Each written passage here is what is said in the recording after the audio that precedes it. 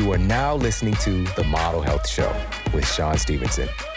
For more, visit themodelhealthshow.com. Welcome to The Model Health Show. This is fitness and nutrition expert Sean Stevenson, and I'm so grateful for you tuning in with me today. On this episode, we're going to be covering 7 daily habits that can improve your body, your mind, and your spirit. Aristotle was quoted as saying, "We are what we repeatedly do." Excellence, then, is not an act, but a habit. Our habits are what create our lives. Our habits are what demonstrate the quality of our lives, the quality of our character. It's not the things that we do every now and then. And so these daily habits are all science-backed.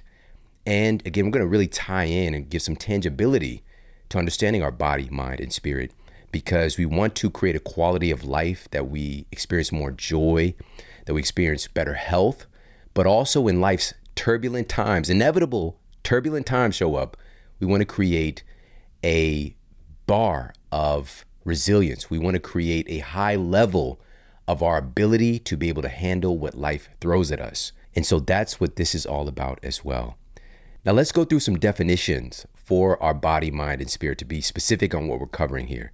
Our body is defined as the material or physical structure of a human being. And to expand on it just a little bit, your body is the vessel or the instrument that you interact with the physical world through. Our mind is defined as that which thinks, imagines, remembers, wills, and senses, or is the set of faculties responsible for such phenomena. Now, we've had on world-leading expert in neuroscience and understand the human brain and the human mind, Dr. Caroline Leaf. And these two things tend to be used synonymously in our culture. But as her research indicates, it is the mind that creates the brain. The brain is an instrument that's able to store data, yes, that's able to automate behaviors, but our thoughts are creating our brain. And for our intents and purposes today, we are going to meld them together with the caveat, with the understanding that we know that there's a distinction between the mind and the brain, but they are in such close proximity to one another that we're going to use them interchangeably here. And then spirit. Spirit is the force within a person that is believed to give the body life, energy, and power. For the spirit, we're going to get a little bit more into the ethereal, a little bit more of the metaphysical view of the particular habit and gather where the benefits reside for our spirit. And so to kick things off here in these 7 daily habits to improve, to transform your body, mind, and spirit, number 1 is to walk 30 minutes a day. Specifically, let's look at the impact that it has on the human body. The benefits actually are too vast to name them all here, but we'll just cover some of the heavy hitters. Longevity. Daily walking substantially decreases all-cause mortality. It reduces the risk of death from everything, all right? According to a study published in the journal PLOS Medicine, as Public Library of Science Medicine, walking for just 11 minutes a day is enough to extend your lifespan by 2 years. You get 2 more years of life if you proactively walk for 11 minutes a day. That's a pretty sweet deal. Meanwhile, research from scientists at Saarland University determined that just 25 minutes of brisk walking a day can add up to 7 years. 7 more years of life. The researchers found that by measuring the increases of telomerase activity. So telomerase is an enzyme that the discovery of this enzyme was awarded the Nobel Prize by Dr. Elizabeth Blackburn, and her co-author in The Telomere Effect, the best-selling book on the subject, Dr. Alyssa Eppels, a good friend and friend of the show who's been on several times. And this enzyme has been found to essentially add length back onto our telomeres. And our telomeres are one of the best biological markers that we have, distinguishing or determining how long we're going to live and or live healthfully. So this enzyme, again, has been found to essentially add length back onto our telomeres, dramatically slowing down the aging process and, dare I say, reversing it. All right, so in this study, the researchers found that by measuring the increases of telomerase activity and the decrease in senescence marker P16, both of these are markers for cellular aging in the blood, over a 6-month period, doctors were able to show that regular walking triggers the anti-aging process. Now, we've got this on the surface. Cool. We're increasing our longevity, triggering this anti-aging process. But what are some of the mechanisms behind this increase in longevity from walking? Well, a meta-analysis of 2 studies conducted by Harvard School of Public Health that included over 73,000 people found that briskly walking for half an hour a day reduces the risk of developing type 2 diabetes by 30%. All right, so we're seeing this shift over in our metabolic health, improving insulin sensitivity, and again, reducing the risk for type 2 diabetes, which is one of the fastest growing epidemics in our society today. Over 130 million Americans are now type 2 diabetic or pre-diabetic. And this is known as an accelerated aging disease. That's one of the hallmarks of diabetes that isn't talked about. It's accelerating the aging process in a myriad of ways, from the breakdown of our blood vessels, our cardiovascular system, the breakdown of our skin, the breakdown of blood flow to our limbs, our vision. The list goes on the ramifications, the breakdown of our other organs, liver failure, kidney failure. And so to put an overarching kind of umbrella over what is diabetes at its core, it's an accelerated aging condition. Now, numerous studies have also found that walking is remarkably effective at burning away visceral fat, aka belly fat, while also helping to retain our valuable muscle tissue. That's a killer combo right there. That's the combination that we want. Now, this sounds a lot like something that testosterone would do.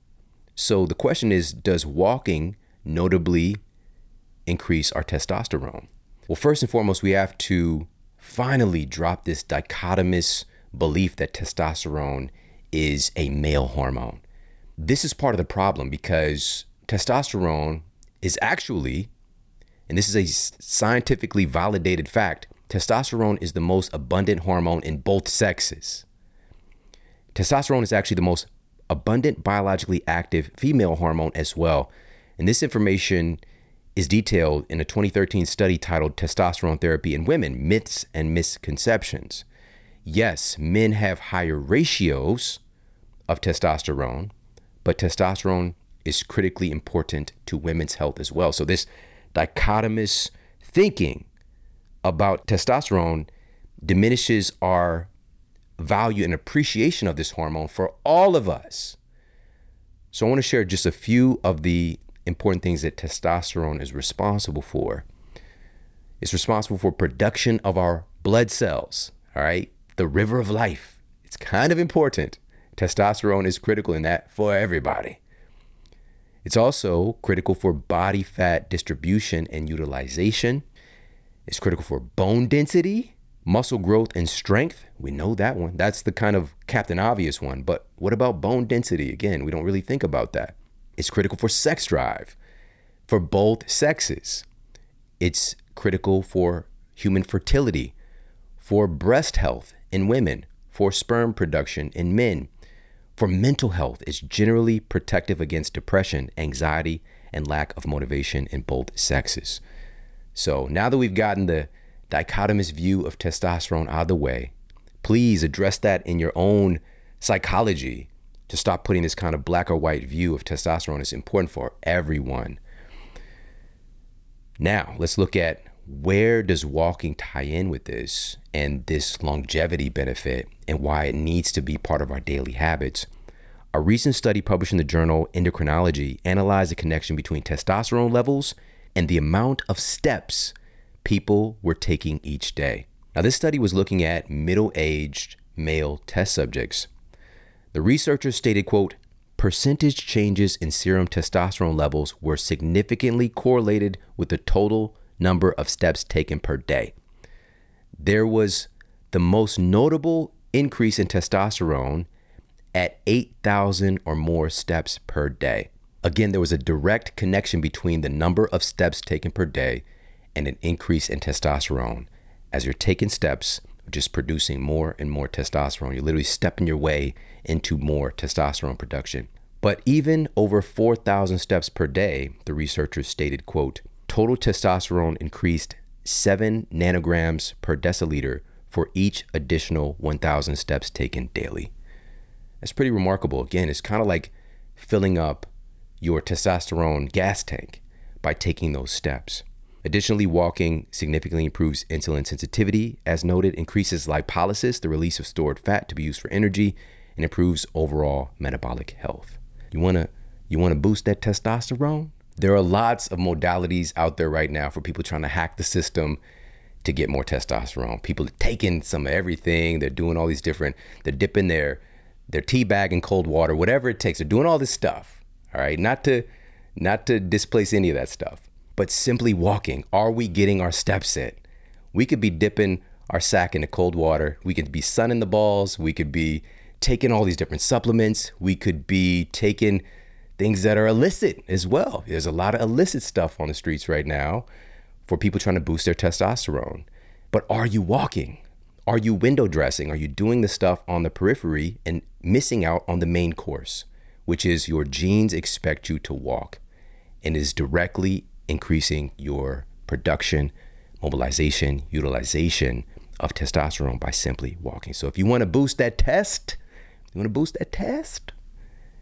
are you walking? And specifically, again, 30 minutes a day, making this a daily habit. And by the way, we can split this up. We could do 2 15-minute walks, or 3 10-minute walks, or a 20-minute walk in the morning, 10-minute walk in the evening, or afternoon, whatever it looks like for you. But right now we're about stacking conditions psychologically for you to take this on as a daily habit, to make it a mandate, right? And also to find some joy in this as well. How can you leverage this opportunity for more connection, for more growth? And let's talk about the mind connection here, right? Body, mind, and spirit. The mind/brain connection, all right? So we're looking at both. Now, walking has been found to be protective of the brain itself. A study including nearly 80,000 adults published in JAMA Neurology revealed that there is a dose-dependent effect of steps taken per day and lowering the risk of dementia. As we're taking those steps, our dementia risk is just dropping precipitously right along with it. Participants who walked briskly for an average of 30 minutes per day had their risk of developing dementia slashed by 62%. Come on. There's not a treatment in the world, in all of medicine, that compares to that 62% reduction in the risk of dementia. Dementia, one of its forms is Alzheimer's. It's number 6, is the 6th leading cause of death in the United States right now. It's going to hit the top 5 soon. All right. This is just one form of dementia. What are we doing to circumvent this issue? We're doing all of these treatments that are largely ineffective because the issue just keeps getting worse and worse. Our genes expect us. This is for healthy expression of our genes, including genes related to our cognitive health. A meta-analysis of 8 randomized controlled trials published in Mental Health and Physical Activity determined that, quote, walking has a statistically significant large effect on the symptoms of depression. The researchers described walking as a, quote, promising treatment for depression, unquote, with few or no contraindications. But they went on in the study to say more research needs to be done to determine best prescriptive walking recommendations that can be used by clinicians. So we've got something that is truly safe versus conventional treatments for depression, if we're talking about the side effects, and, as they put it, has a statistically significant large effect on the symptoms of depression. A, quote, promising treatment. This has been known forever.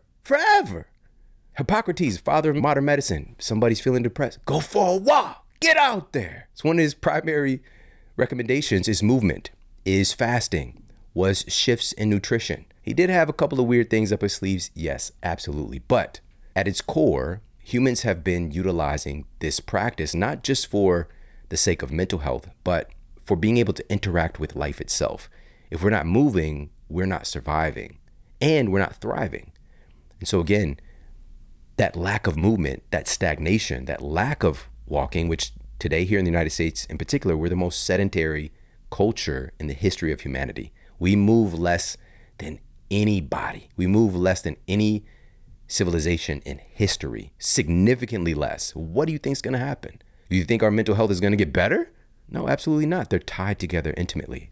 Our mental health, our mind, and our body, they're intimately connected. We can't separate the two. But unfortunately, in modern medicine, the mind has been pulled out of medicine. The mind has been pulled away from the body. And it's not just that our brain is synonymous with our mind, but our bodies as well. Our thoughts are creating correlating chemistry in our bodies, changing what's happening instantaneously, just based off of in particular, our habitual thoughts. And so this is why practice like this is so amazing. And now this one I'm going to share is kind of on that fence between the mind and the spirit, depending on what lens you're looking through. But a Stanford study found that the act of literally, quote, walking away from the problem and going for a short walk increased creative inspiration by an average of 60% versus sitting. The effect was evident while and shortly after walking anywhere between 5 and 16 minutes. The researchers noted this enhanced a specific flavor of creativity called divergent thinking, right? Or also known as thinking outside the box, thinking unconventionally, thinking about a problem in a different way, right? Coming at it from a different angle. Because when we have a problem and we're just sitting and pining away the thing, ruminating over and over again, we tend to be looking at it and trying to hammer through the problem instead of thinking divergently and seeing that there's probably another possibility, 10 more possibilities, 100 more ways of solving this problem than our tendency to just try and hammer away at the problem with the blunt instrument. And so I'm saying this is on the fence with mind and spirit because some belief systems see that creativity is inspired by even an entity like a muse or the muse, right? So this is something that's invoked spiritually. But we also know today that creativity is a faculty of our brain and our mind, and being able to better use the faculties that we have. There's this wonderful quote from Seneca that says, "We should take wandering outdoor walks so that the mind might be nourished and refreshed by the open air and deep breathing." There's this other shift recently towards these kind of stoic thinkers and how their wisdom is so applicable to our conditions today. And one of these, Seneca, one of the great thinkers, is saying we need to go outside, wander around, outdoors, fresh air, deep breathing. Why would this be so nourishing, right? Why would this be so refreshing? It's because this is something that is inherently impacting every single cell of our bodies. It's deeply influencing this association between our mind and our body and our spirit. Now, specifically from the spiritual perspective, walking and being outdoors and being in nature, as Seneca is mentioning, it's an exploratory experience. The creative energy of the entire universe is living through us. It's trying to express itself through us. And we're engaging more with the world around us, more with realities, giving an opportunity to be expressed through us. And we're adding to this vast database, because that's what life is, living through us. This vast database out here through this expression by us getting out and engaging with the world. And walking isn't necessarily a meditation itself, but it's meditative. And so it's presenting an opportunity to be with one's thoughts, to be more present, and to work things out. And also to find kinship, to find connection. Every creature on planet Earth is moving for its livelihood. Even a sloth. Even a sloth. Have you ever thought about this before? And I've actually seen this. There was a meme going around on this, but it was like a sloth trying to cross the street, backing up traffic it was ridiculous. But you come along, you pick a sloth up and you move him across the street, or you move him a mile, right? It's like time traveling for that sloth. Like, he feels like the Flash for sure, you know? But so even a sloth is moving for its livelihood, but humans have slowly been devolving to move less and less. We're becoming more sloth-like, and then we are enamored or inspired by these superheroes who are moving quickly, or the people in the world, our peers, who appear to be moving quickly and accomplishing the remarkable in our reality. But as we're doing less and less, it's pulling away from our essence as a part of this divine matrix that we all exist in. We are at odds with it because, again, life is trying to live through us. And if we're not participating in that, we can't not participate in it, but we can create stagnation in it. And when we do that, we're blocking what's possible. We're blocking all of the possibility that's stored up in those cells of yours, in that incredible mind, body, and spirit. So that's number one on these 7 daily habits to improve your mind, improve your body, and improve your spirit. Now we're going to move on to number 2 on this list. And number 2 is to read something. According to a study published in JAMA Internal Medicine, upwards of 80% of physician visits are for stress-related illnesses. Tools to help reduce and manage stress are absolutely vital today. Now, the body impact of reading is remarkable because a group of researchers at the University of Sussex decided to stress some people out and see what method of relaxation could bring their stress levels back down the fastest. Their stress levels and heart rate were increased through a range of tests and exercises before they were then tested with a variety of traditional methods of relaxation. They used things like relaxing music, having a cup of tea or coffee, going for a walk, or even something modern like playing a video game. But the researchers were surprised to find that reading was the most effective method of relaxation they observed. We're talking about objective measurement of biological compounds, of biological changes in the body. Reading reduced stress levels by 68%.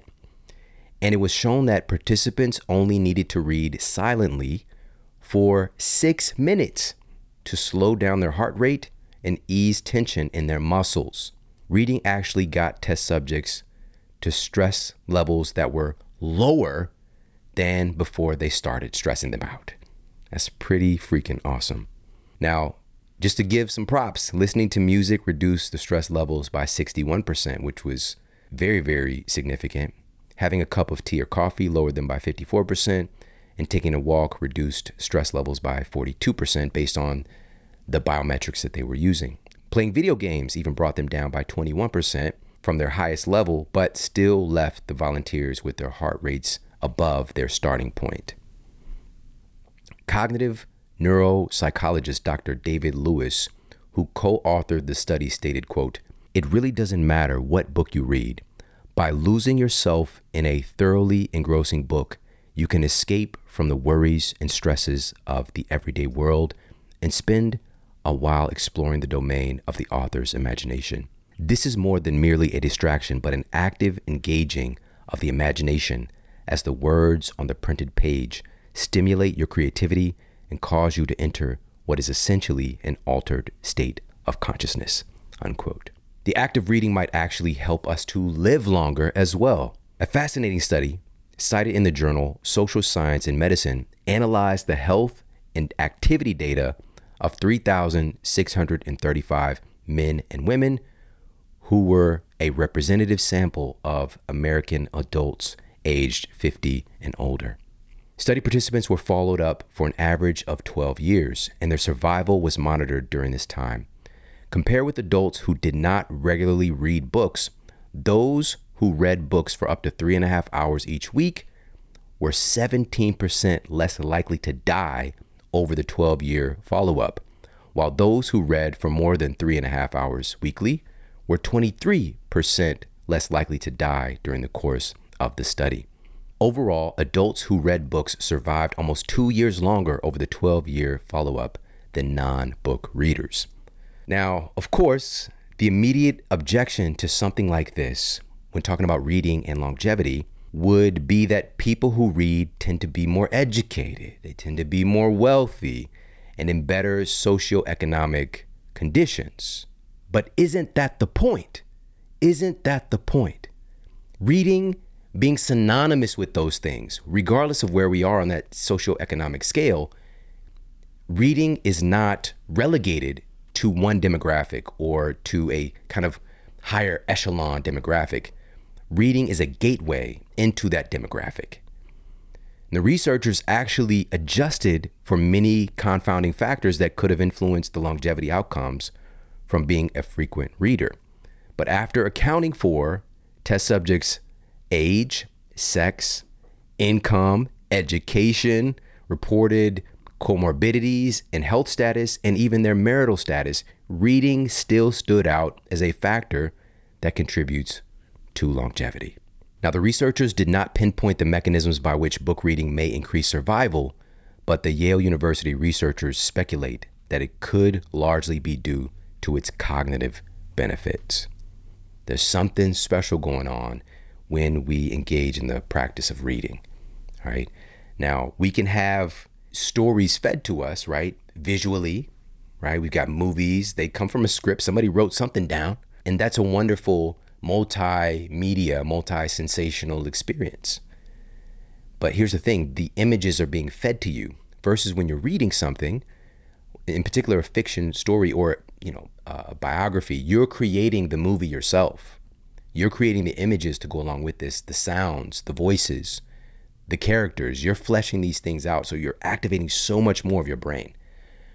And this is a proactive way of nourishing the brain or entertainment versus something that is more reactive or something that's being disseminated to you. Now, along these lines, one study conducted by scientists at Emory University used fMRIs and examined brain activity before, during, and after reading a novel over a 19-day study period. The researchers discovered a vast enhancement in brain cell activity and connectivity. Now, again, it's creating more connectivity in the brain, and they're monitoring this with our most advanced tools. This could also contribute to why research published in the journal Neurology in 2013 found that reading and other mentally stimulating activities can actually lower or slow the onset of dementia. Again, creating a buffer, a barrier against one of the biggest issues in our society today. These results are really a blending of body and mind. But one more interesting benefit of reading on the mind is highlighted in the peer-reviewed journal Frontiers in Psychology, pointing to reading as a practice that can put you into a flow state. Now, we recently did an episode diving into the science of flow with one of the leading voices in the field, Steven Kotler, multi-time New York Times bestselling author, and again, a pioneering researcher in the field of flow states. And in that episode, we posed the question, for most of us, have you experienced being in a state of flow before? And for the vast majority of us, we can target and pinpoint moments when we experienced a flow state, or at least the awareness that we've experienced them. This might have been while playing a sport. This might have been while engaged in some kind of a communication or conversation. This might have been while, giving a speech. This might have been while reading. Steven Kotler pointed out during that episode that reading is a very flowy activity. It's something that has this tendency to put humans into an alternate state of consciousness, as the study mentioned earlier, and that being akin to a flow state. For the spirit, when we're talking about reading, there's something very expansive about this activity. There's something very expansive about reading. Also, our spirit is connected to, and indeed is, part of a larger intelligence that connects us all. What if we could better understand the spiritual expression presented through the lives of others, right? That's what reading is as well, giving us a portal into that. What if we could become more compassionate through that, more empathetic, more understanding, not just in theory, but in practice?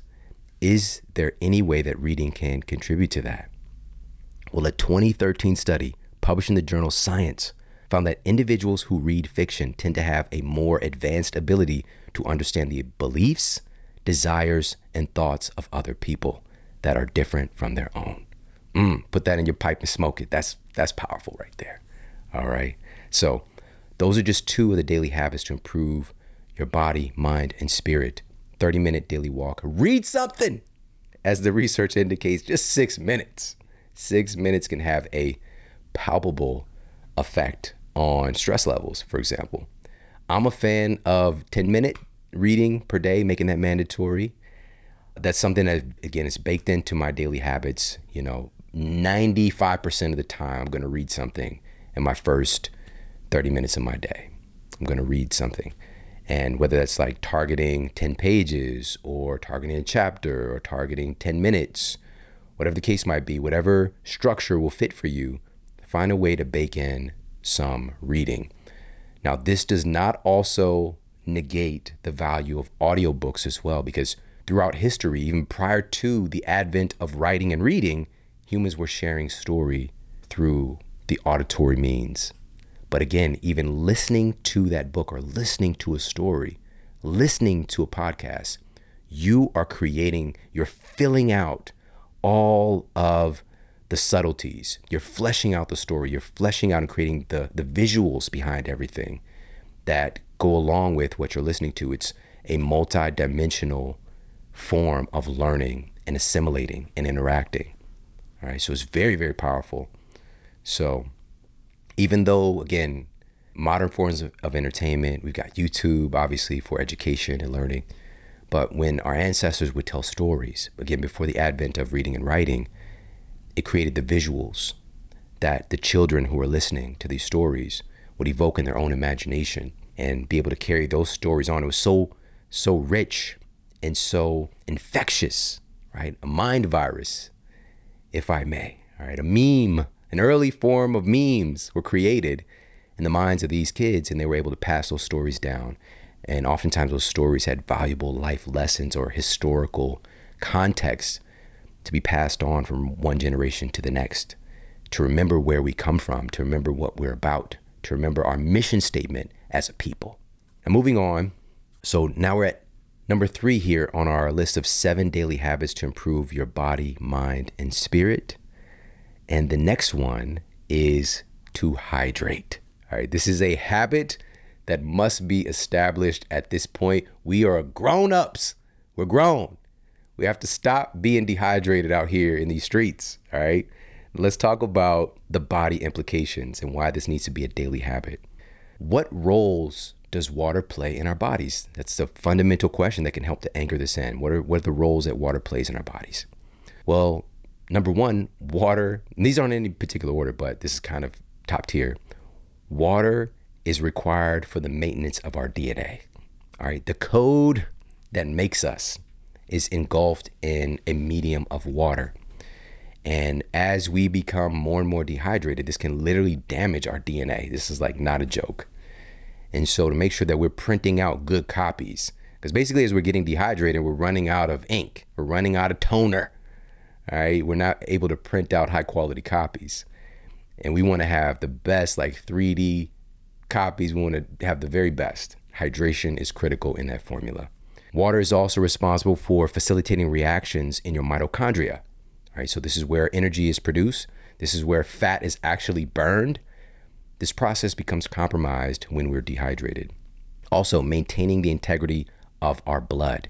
Our blood is approximately 90% water, and it's used to transfer the nutrients, oxygen, and immune cells throughout our bodies and to assist in waste removal. Also, water is the predominant thing that creates our lymph fluid. All right, our lymph fluid, it's a fluid, all right? So it's built on and based on water.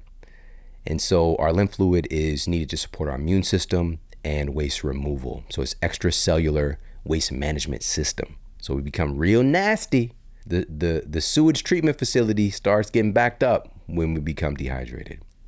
Also, water is needed to build fluids of our digestive tract and digestive secretions. All right, we want those good secretions. And also, speaking of secretions, water is needed to build our seminal fluid and other fluids of the reproductive system for both men and women.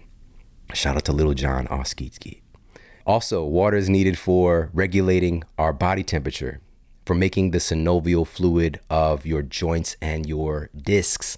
Water is required for providing channels for the transmission of our hormones and neurotransmitters. They're all operating and moving on a water superhighway. Water is required for the cerebral spinal fluid of your central nervous system. And also water provides the very basis for the brain's mass and functionality. Your brain is mostly made of water. All right, so these are just some, and this is a lot that water is responsible for in the human body. This is the number one nutrient need that we have, all right, proactively, that we can do something about. Now, that's on the body side. What are the mental implications, the mind / the brain? Again, we're kind of on the fence. We're pivoting back and forth with this. Well, recent data published in the International Journal of Environmental Research and Public Health revealed that mild dehydration has a significant negative impact on fatigue, on mood, on reading speed, on mental work capacity in test subjects. And within a short amount of time, getting them properly hydrated alleviated fatigue, improved total mood, boosted short-term memory. What?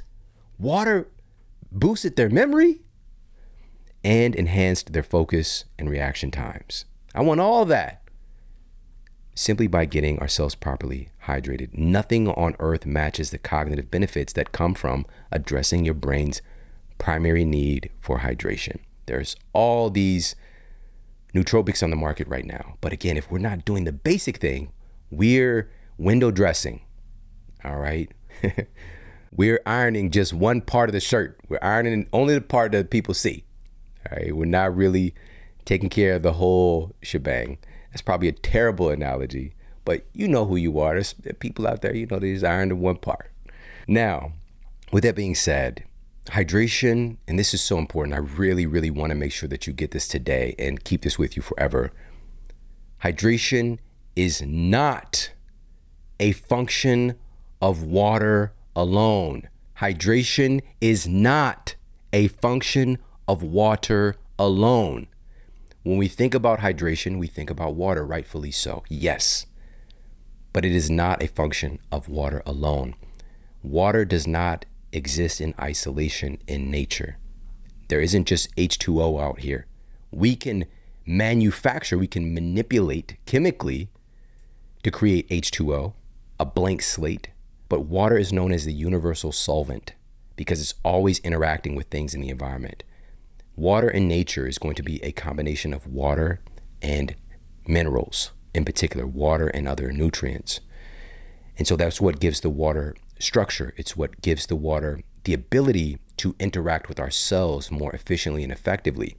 In particular, we have these protein portals called aquaporins that enable water to actually get into and nourish our cells. And those aquaporin channels are critically dependent upon electrolytes to be able to shuttle water back and forth through our cells and our extracellular fluid. And so if we're missing the point here and we're drinking a lot of water, we hear something like this, or we hear a recommendation from an expert, you need to drink a lot of water, or somebody's taking on a gallon a day, right? People are just guzzling water, trying to lose weight, get healthy, whatever. You can literally be depleting your body's electrolytes, your mineral stores, as your body's trying to process this blank water, this water that is low in electrolytes. So again, it's not just water alone. It is critically important to make sure that we're getting in adequate amounts of electrolytes. All right. So especially at a time like this is summertime. We out here sweating. When we're sweating, we're going to be sweating out our electrolytes. In particular, we know about sodium, we're going to be losing. We need ample amounts of sodium, especially if we're not eating a largely processed food diet, which the average American is getting upwards of 70+% of the sodium in their diet is coming from ultra processed foods. All right. Low quality sodium, and sodium is getting isolated into one flavor, right? There's different forms of salts as well. There's sodium salts, but salt and sodium, we use them synonymously in our culture, but they're not the same thing. All right. So we want to get high quality sodium. We want to make sure that we're getting adequate amounts of potassium, magnesium, and optimal ratios. There's a company that has hundreds of thousands of data points. They're now working with the biggest, we're talking about NFL, we're talking about MLB, all this stuff. Companies that have traditionally been utilizing electrolytes for their players, but the shitty stuff, right? The low quality electrolytes, the Gatorades and the Powerades and all this abnormal sugar. Now those companies, if you haven't noticed, are shifting gears and they're pulling out the abnormal amounts of sugar that they're putting into their drinks, or creating other versions that don't have that. Those artificial sweeteners as well, and different ingredients, artificial colors, and all those things that have been poisoning people for decades. They're starting to backpedal and pull those things out. rather than even putting our trust in them, let's go to the very best, the ones that these huge teams, we're talking about billion-dollar brands, if we're talking about NFL teams, for example, are now turning to Element for their electrolytes because of the sourcing, because it is free of sugar and artificial colors. All right, stuff that's not needed, just the high quality salts and the optimal ratio for performance, physical sports performance and cognitive function. All right, because researchers at McGill University found that sodium functions as a quote on-off switch in the human brain for our different cognitive faculties and also protecting our brain against neurodegeneration. It's important. So this is a part of I actually just had some before the show today. All right, I'm a huge fan of Element. Go to drinklmnt.com/model. They're actually going to send you a free gift with every purchase of electrolytes from Element. They're going to send you a free sample pack. And so I've got a couple of free sample packs that I got from them that I give out to friends, that I give to people who even come into the studio. You know, I'm just a huge fan because of what I've seen it do for the people that I care about. And so again, hydration is not just about water alone. It's also about utilizing and taking advantage of high quality electrolytes. So one of the reasons I really love Element is their sourcing, is their integrity, is the people behind it, right? So again, go to drinklmnt.com/model, take advantage, get yourself some high quality electrolytes and get yourself hooked up with that free gift as well. Now, in addition to the body, in addition to the mind, what about the spiritual aspect of water? Well, there's a wonderful quote from Leonardo da Vinci that says that water is the driving force of all nature. Water is the driving force of all nature. When we're trying to become more spiritually inclined, many people think about these kind of pristine environments. When we think about a meditative place, when we think about a peaceful place, we're going to have a tendency to see forests. We're going to have a tendency to see bodies of water, hear the sounds of water, right? These things are kind of synonymous with spiritual growth and peace, right? Water. There's something incredibly attractive about water for human beings. It's not just an accident that we're attracted to that when we're trying to relax or have a vacation, we're trying to go to a beach or the lake or something of that nature. Humans have always been attracted to water because we come from that. It's a part of us. There's nothing on planet Earth that's more remarkable than our oceans. These bodies of water have such might, have such mystery, have such history that we are only scratching the surface on understanding. And I'm hoping that along these lines, we're also helping to protect and support these things as well, and not just exploration for the sake of it and ignoring the beauty that it holds. And so again, these practices are not just about the physical benefits or even the mental benefits, but also what it's doing for our spirit. All right, now we're going to move on to number 4 here on our list of 7 daily habits to improve your mind, body, and spirit. Number 4 on our list is to hug and connect. What are the body implications for hugging and connection and affection? Well, a growing number of studies are showing that our social interactions profoundly affect the composition of our microbiome. Through hugs, handshakes, and even being in the same room together, we translate our social networks into microbial ones, transferring benign or even beneficial microbes to our neighbors and acquiring theirs in return. This phenomenon is referred to as the pan microbiome. It's a meta community of microbe species that spans a group of hosts. And if you compare your microbiome to your private music collection, the pan microbiome is like the full Apple or iTunes store, with every handshake, every hug being an act of file sharing. Now, a higher diversity of microbial species is associated with less chronic illnesses, longer lifespans, and even lower levels of obesity, as noted in a study published in the journal Nature titled "A Core Gut Microbiome in Obese and Lean Twins." So they're actually looking at identical twins and seeing these alterations in their microbiome leading to different health outcomes. And the twin who has the most diversity of microbial species had a much stronger tendency to be defended essentially against insulin resistance and obesity and other chronic disease risk factors. Now, several studies, including a study published in Scientific Reports titled "The Human Gut Pan Microbiome Presents a Compositional Core Formed by Discrete Phylogenetic Units." Another study published in Scientific Advances titled "Social Behavior Shapes the Chimpanzee Pan Microbiome," and also a study published in Environmental Microbiology titled "Meta-Analysis of the Human Gut Microbiome from Urbanized and Pre-Agricultural Populations." All these studies explore the pan microbiome, pan meaning species-wide microbiome, and those respective changes or alterations throughout it. And they're looking at the critical importance of our social interactions on this pan microbiome. One of the studies states, quote, "Social behavior generates a pan microbiome, preserving microbial diversity across evolutionary timescales and contributing to the evolution of host species specific gut microbial communities," unquote. So we're talking about literally the evolution of ourselves as a species, or could be considered a devolution, as we're missing more and more microbes, as more and more microbes are becoming endangered or even extinct in certain populations of humans.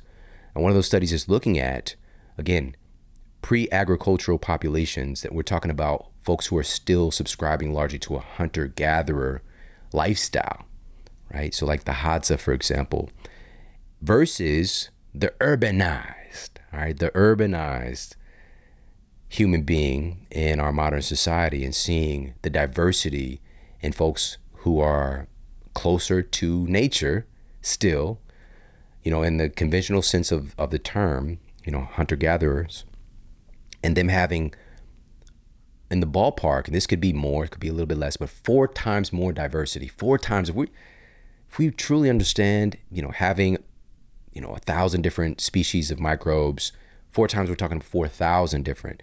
If we're talking about the average person having, 5,000 species of microbes, and we're talking about 20,000 different species for hunter-gatherers, so much more diversity. And a key contributor to this diversity, to our evolution as a species and our own pan microbiome collectively in our own communities, it is reliant upon our connections with each other, being in close proximity to each other. Those hugs are an exchange of not just energy and love and all those things that we'll get to, but literally it's an exchange of data for our microbiomes. It's not just the gut microbiome as well. We have microbiomes throughout many different parts of our bodies. We have a lung microbiome. We have a skin microbiome.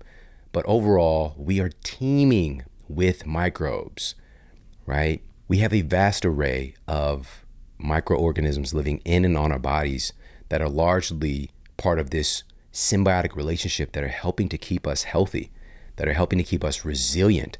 Now, what happens when we start to pull away that exercise? It's a light exercise when we're around other people, when we're meeting new people. We're not just meeting them, our microbes are meeting. There's an interaction. If you want to picture this like a pig pen situation on the Peanuts, Charlie Brown and all his gang, he's got the one kid has got like a cloud of dust that's just traveling with him all the time, but, of course they're looking down on my man. He's dirty or whatever, but he's probably got the most robust. If we find out where are they today? Where are they now? We do a Where Are They Now show with the Peanuts. He's probably outlived all of them. Let's be honest. All right, but here's the thing. We have this kind of an invisible sphere of microbes, and this is interacting and getting light workouts, light training when we're around other people. It's something that's vital to, just like exercise and movement for our bodies, we need this exercise and movement for our microbes, and being able to interact with each other is vital to that. So A hug, again, isn't just an exchange of energy. It's an exchange of microbial information and getting to know each other.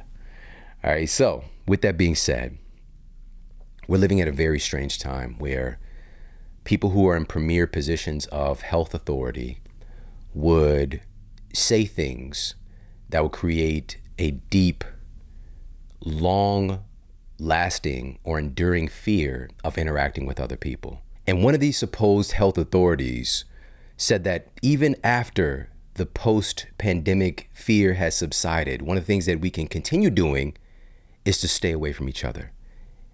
Let's see if you could figure out whose voice this is. What are the things that you could still do and still approach normal? One of them is absolute compulsive hand washing. The other one is you don't ever shake anybody's hands. That's clear. I don't think should ever shake hands ever again, to be honest with you. I don't think we should ever shake hands again. To be honest with you, Were you not being honest before, my guy? But to be honest with you, we should never shake hands again. Now, again, to be in a position of authority, to say something so flippantly that would invoke fear in people and really help to advocate this kind of anthropophobia that we've experienced culturally, which is an irrational fear of people, an irrational fear of society. And by the way, this condition causes a person to have severe anxiety when in the presence of another person, regardless of the situation. And this phobia can significantly impact the day-to-day lives of people and the activities they choose to do, from grocery shopping to going to work, and also, again, a fear of touching another person. Now, we know people who exist on that spectrum, but have you seen this become more prevalent in our society since all of this happened? But for me, it's just, again, wildly inappropriate to put that out, that we should never shake hands again. Like, that's just insane. That's absolute insanity. And I called this out immediately when it happened. This was several years ago when he said it. And I was like, no, this is inappropriate. This is going too far, because it wasn't even talking about now where there's something going around to be more cautious. He's talking about ever again. That's clear. We shouldn't shake people's hands, let alone hug. Oh my God. It's so irresponsible to say or to think something like that. It's like, it's a twisted view of reality. You can't escape other people. And the more that we're withdrawing, the worse it is for our health outcomes. That's the predominant data that we have. We need each other. We need each other for our survival. And so, even at that time and pointing these things out, unfortunately, folks who have been following this work for a long time, have been in this field for 20 years. They're abandoned ship. You can't talk about Fauci. You can't talk about Fauci. He's got our best interests at heart. I love you, Sean, but Fauci is, I know he sounds like Marge Simpson's sisters, Patty and Thelma, but he's my guy. He's very trustworthy. He said, to be honest with you. Matter of fact, listen to him again. Listen to his voice again. See if it sounds a little bit like Marge Simpson's sisters, who smoke a lot. What are the things that you could still do and still approach normal? One of them is absolute compulsive hand washing. The other one is you don't ever shake anybody's hands. That's clear. I don't think should ever shake hands ever again, to be honest with you. Did you hear when he laughed a little bit too? Right? He's laughing. He said absolute compulsive hand washing. Just tear away any remnants of a skin microbiome you have that's protective on your hands, right? So many inappropriate things. And again, we have to be more rational in our perception of people who are put into positions of authority, and just being able to appreciate and understand and respect basic tenets of human health and what is crossing a line, but not just crossing a line, but going so far past that line that we become less human, right?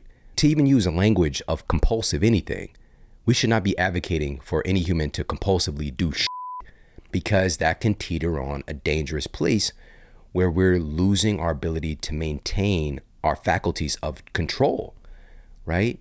And so, again, unfortunately, this time period is still spinning out and the long-term ramifications and the mind virus implanted in our people, in our communities, and inherent fear that we now carry about each other. And, again, there's a difference between taking actions to be resilient with our immune system and to avoid unnecessary circumstances that might put us at risk. There's a place for that.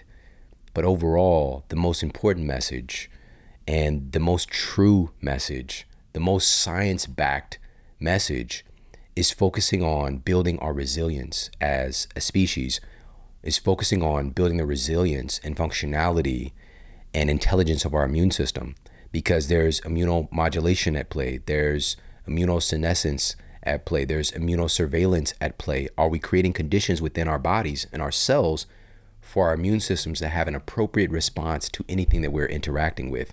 And understanding that things are going to happen. We're going to have random things take place, but having an adaptable immune system to take on that message, to take on that new data, and to make adaptations that create a stronger and stronger, more resilient human being. Do we just forego all of that for a modality of fear and isolation and separation and drift again further and further away from each other when we require other humans in order for healthy expression of our microbiome, healthy expression of our genes? And again, this is part of this mind, body, spirit connection that we're looking at with our daily habits. So with that being said, why did hugging and connecting make the list of daily habits for us to target? Let's take a look at the mind-brain connection here. A study published in Scientific Reports found that oxytocin protects hippocampal memory and plasticity.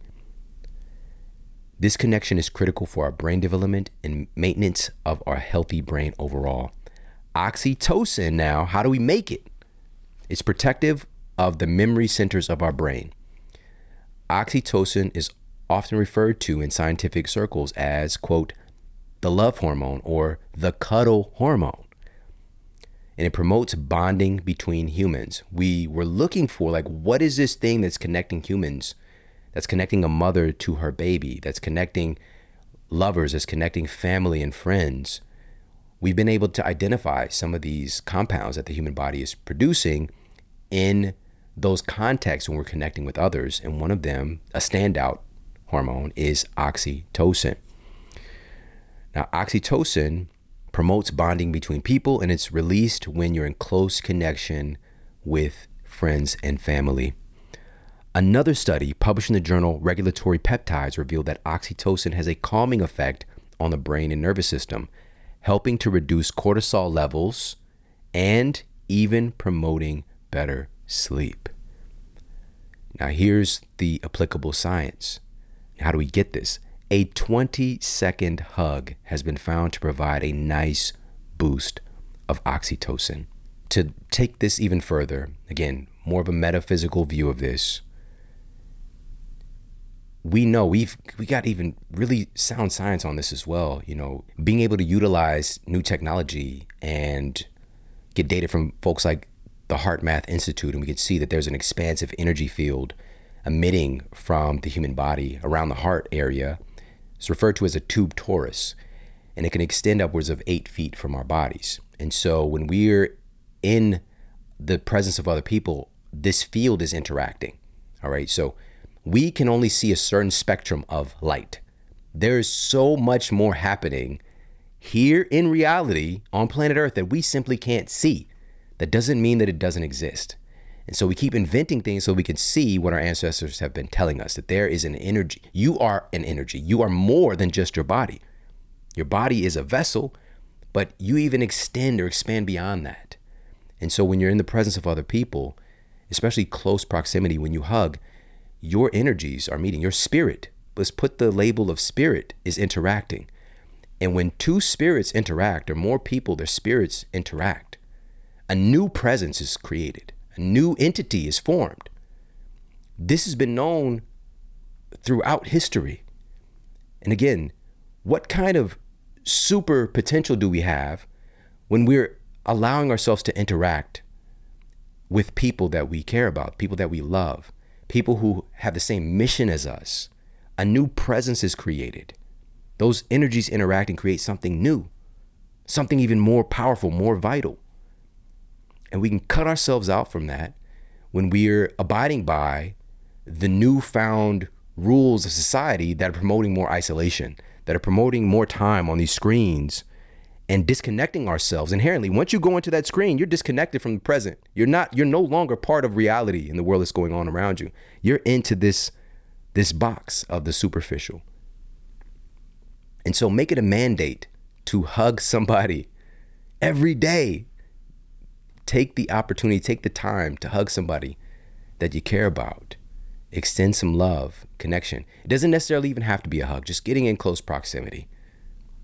All right. So it's built into our family matrix. It's built into our family network.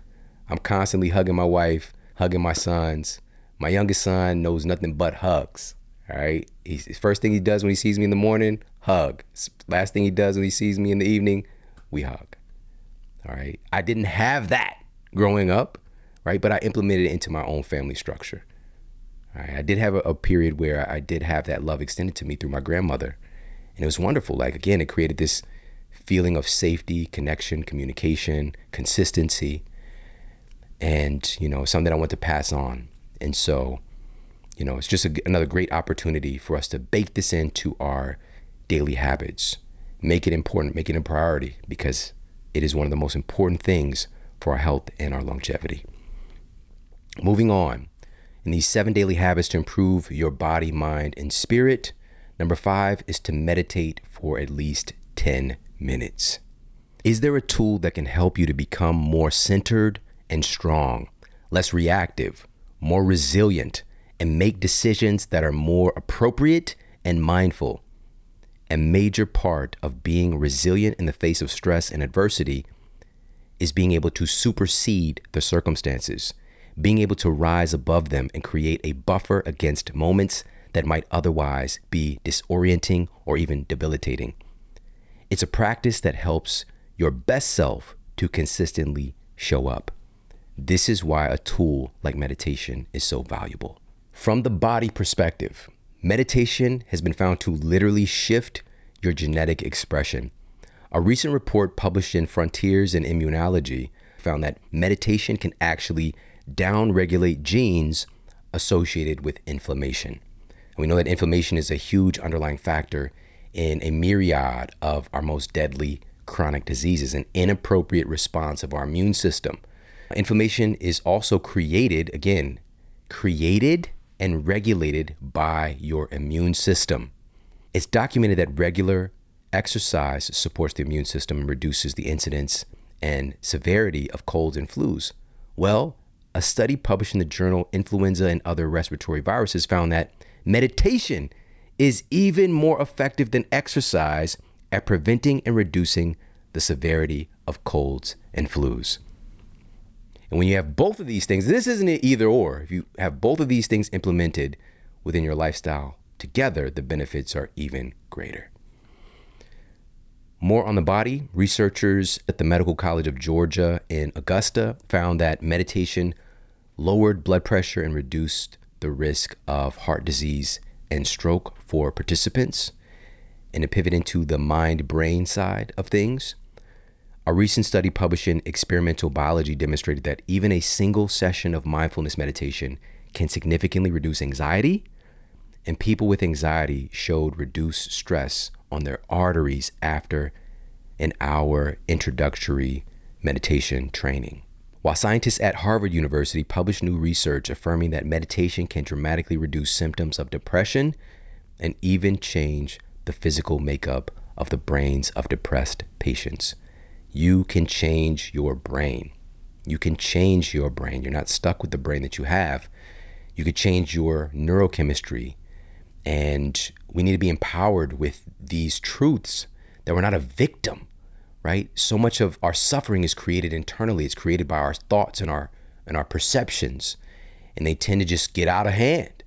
And so what if we can develop tools? What if we can develop skill sets to be able to manage these things? And that's one of the big principles of practices like meditation. And the spirit, this is one of the most obvious culturally as far as something like meditation would be concerned, because we're going within. And ironically, by going within, we become more expansive. We become more knowledgeable that we're connected to something much bigger than just our little selves. We're developing a sense of presence, a sense of calm. And even though it might not show up even in that meditation session, because not every meditation session is a walk in the park, but we're building up this buffer, this space within ourselves that is always calm, that is always peaceful. And that space within ourselves, we can grow it. It can become more expansive. It might start off being a little teeny tiny thing where we notice we're not as reactive or as agitated about certain things as we once were. And nobody's perfect. We're going to have moments where even our practice is, not going to show up in the moment. But also one of the benefits of meditation is that we get back faster, right? We might lose ourselves or go out of character, but we remember faster. And we're able to even laugh things off, for example, that might have bothered us previously. So just creating an overarching, more holistic connection and response to life. But our response to the external world is all internal. It's all happening inside of us. And so being able to access that, ourselves, our individual spirit, our expansive nature, and also to spend some time in the realm where the external is birthed from, which everything in the external world that is human made has come from within. It's come from the mind of another human, right? And so to be able to visualize, to be able to see, and thus to create something proactively in our own lives that we might want, having that centered place and having the time to visualize. We know there's so much science on the power of visualization now. In particular, a lot has been done around athletes and Olympic athletes. It's just really remarkable. There are a few things that are more powerful, but are we taking the time to do it? So that's number 5 on our list of 7 daily habits to improve your mind, body, and spirit. 10 minutes of meditation, that'll do the trick. Start there. Start with 5. All right, but 10 minutes I find is a sweet spot for some good maintenance and really practicing and cultivating that inner space. Number 6 on our list of 7 daily habits to improve your mind, body, and spirit. Number 6 is do something physically challenging. Now, why should this be a daily habit? Well, let's use one physically challenging thing that a lot of people are acclimated to or knowledgeable about, which is strength training. Here are just a few of the benefits of building muscle and strength training seen in peer-reviewed studies. Again, we're challenging our bodies, our cells, our frame. We're putting them against resistance and being able to do work under those conditions.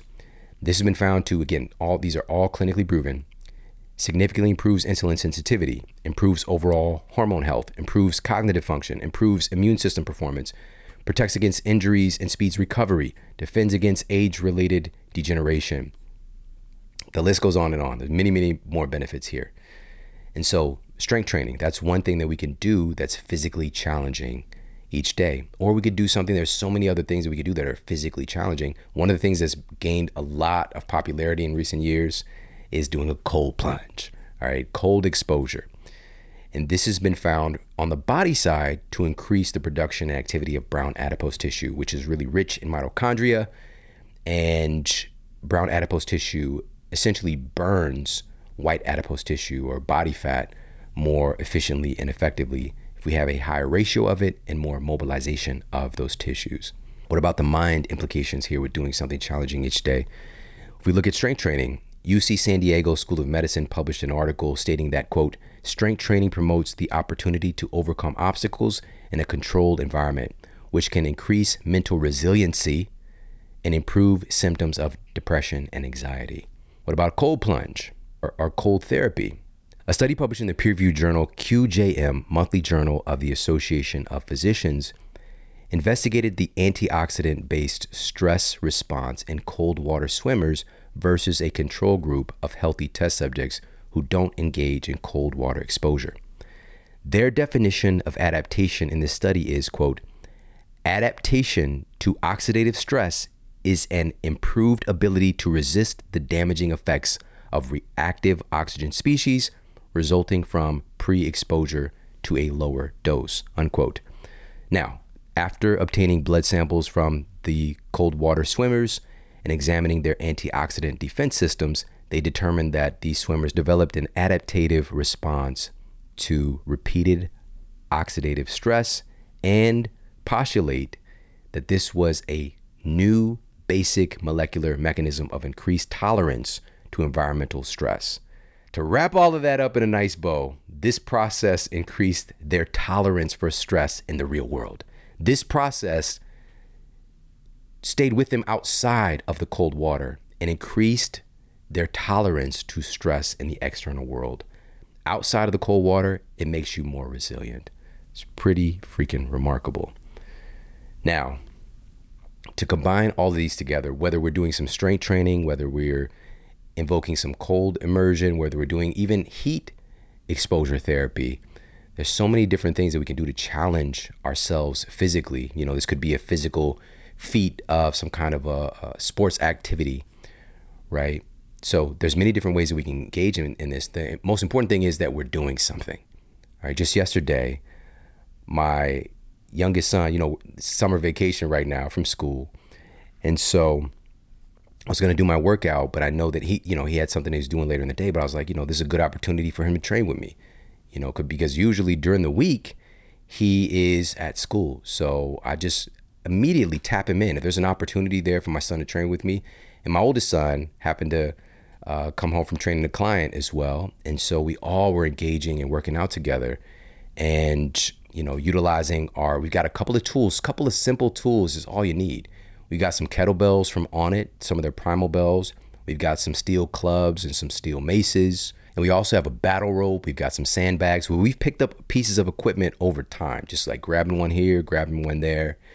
And I highly recommend the tools from Onnit, by the way, for unconventional training, because we want to be fit for not just this standard kind of push-pull, linear, rudimentary kind of fitness, but to be dynamic in our training. And Onnit is the world leader in that. So definitely check them out. Go to onnit.com/model. That's ONNIT.com/model. You get 10% off all of their fitness equipment and their human optimization supplements as well. But their fitness equipment, this is exclusive with the Model Health Show, by the way. They have these hydro core bags as well that utilizes water in their equipment to make it more challenging based on the way that the water's moving. It's crazy stuff. And it's just like, again, you think you're fit until you engage with these different implements, right? The first time you use a steel mace and you do the 360 with it, it's humbling because you might think you're strong, but you need to develop this skill set. And all of these really unique movements and all of these stabilizer muscles and muscles that have been underutilized because you're doing all these linear movements, they're like waking up. They're like, hey, what are you doing? They got to adjust and try to keep up and grow and develop, and it creates a level of fitness that most people simply don't have. So again, check them out. That's onnit.com/model, ONNIT.com/model. And so my boys, we all got together, we did some training, and this is built into our family matrix, right? So there's a spirit of fitness within my family culture. There's a spirit of wellness. There's a spirit of camaraderie. There's a spirit of greatness. There's a spirit of doing something to grow ourselves proactively. And it's a shared collective thing that we come together. Again, when you come together with people, a new entity is formed, right? So take that on, keep that in your mind when you're making the decisions about whether or not, you're going to go it alone, or you're going to invite other people along on the journey, or you're going to proactively engage with your family wherever you can. Again, life is lifing. But where can you add in dimensions of interaction? Because doing something physically challenging creates a spirit of resilience. It creates a spirit of, I can. All right, now we're at our final one of these 7 daily habits to improve your body, mind, and spirit. And I hope that you really enjoyed this. Number 7 is to do something playful. All right, we've got the resilience, we've got the meditation, we've got the read, but do something playful. All right, what are the body implications here? Well, playing helps with our functionality, our ability to be more versatile and to be expansive beyond, again, these linear push-pull movements that we can get stagnant in if we're even just, for our physical fitness, we're just, lifting weights or whatever the case might be, or just running. But when you're playing, right, engaged in some kind of an activity or sport, we're using our bodies inherently in more dynamic ways. And play is also connected to longevity. Check out what leading neuroscientist, double board certified psychiatrist, he has the world's largest database of SPECT imaging scans of the human brain. He knows a thing or 20 about the human brain, about human health, and about longevity. Check out what my good friend, Dr. Daniel Amen, has to say about his favorite sport for brain health based on his data. So people who play racket sports live longer than everybody else. Isn't that interesting? Because there's a part of the brain, the cerebellum, back bottom part of the brain, it's 10% of the brain's volume, but it has more than half of the brain's neurons. It's critically important, and one of its main functions is coordination, physical coordination, but also thought coordination and how quickly you can process information. And table tennis, and the reason I like it better than pickleball is it's faster. And there's a lot of spin and a lot of thinking that when you play at a high level, it's a strategy game. So reflex, fast reflex, very aerobic, and it's strategic. So it's working out your cerebellum.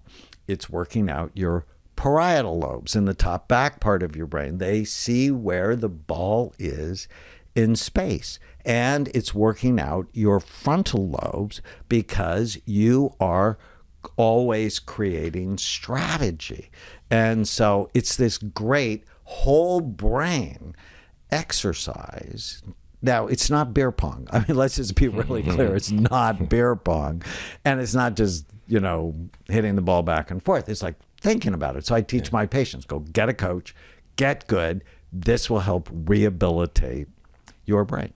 So that's beneficial for our bodies and our minds, right? So utilizing or proactively engaging in some kind of racket sports. So we've got table tennis, AKA ping pong. We've got pickleball is popping out here. We've got racquetball. We've got tennis, obviously. And there's many different iterations of these things. We got badminton. We got badminton out here. Got a shuttlecock out here on the streets as well. Prize to the most phenomenal name, I guess, for a piece of sports equipment. But here's the thing. This is not limited to these forms of play. There's a variety of forms of play, if we're talking about sport, that we can extract a lot of value from. But it's not just these sports we're talking about playing. We're also talking about games, things like that. So, even board games, playing things like Monopoly and Operation. All right, playing Operation. There's new games, more adult, centered or shifted games like Cards Against Humanity. I don't know if there's people out here playing that one as well. But there's a variety of different things that stimulate a spirit of play, right? Having fun, being creative, and engaging with friends and family, doing something that it starts to really transition into many of these other aspects when we're engaged in a spirit of play.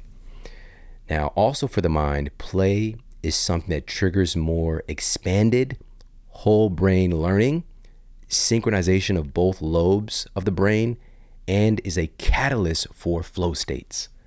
A lot of people find that when they're engaged in play is when they tap into a state of flow. And overall, if we're talking about a spirit of longevity, George Bernard Shaw says that we don't stop playing because we grow old. We grow old because we stop playing.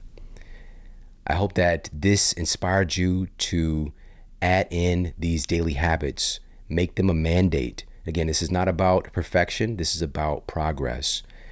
And certain things are just more effective. Certain things are just more valuable to add to our daily routine than other things. We can also make these things, again, blend them together, right? We can combine many of these things if we're talking about having that community, for example, and that connection, right? Hugs and connection, closeness, going for a walk together with a friend or family member, right? We can meditate together. We could read something together. We can obviously train together and do something challenging together, but we can also play together. And isn't that what life is all about? You know, we do so much, we spend so much time working in order to have some free time so that we can play and do the things that we want to do.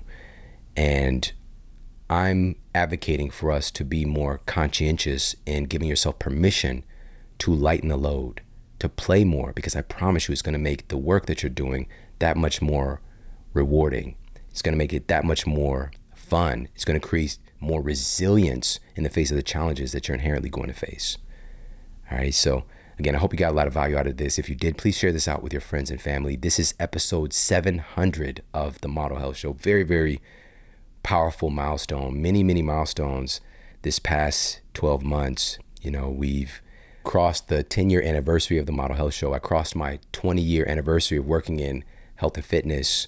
And now episode 700. And if there's something that you can give as a gift for that, it will be to leave a review over on Apple Podcasts or rate the show on whatever platform you're listening on. Pop over to the YouTube channel and subscribe to the Model Health Show there for more exclusive content that we're putting on YouTube. But just extend your heart, do a couple of finger taps to engage with me and share your heart. That would really, really mean a lot. All right. I appreciate you so much for tuning into the show today. Remember, sharing is caring. We got some epic masterclasses and world-class guests coming your way very, very soon. So make sure to stay tuned. Take care. Have an amazing day. And I'll talk with you soon. And for more after the show, make sure to head over to themodelhealthshow.com. That's where you can find all of the show notes. You can find transcriptions, videos for each episode. And if you got a comment, you can leave me a comment there as well. And please make sure to head over to iTunes and leave us a rating to let everybody know that the show is awesome. And I appreciate that so much. And take care. I promise to keep giving you more powerful, empowering, great content to help you transform your life. Thanks for tuning in.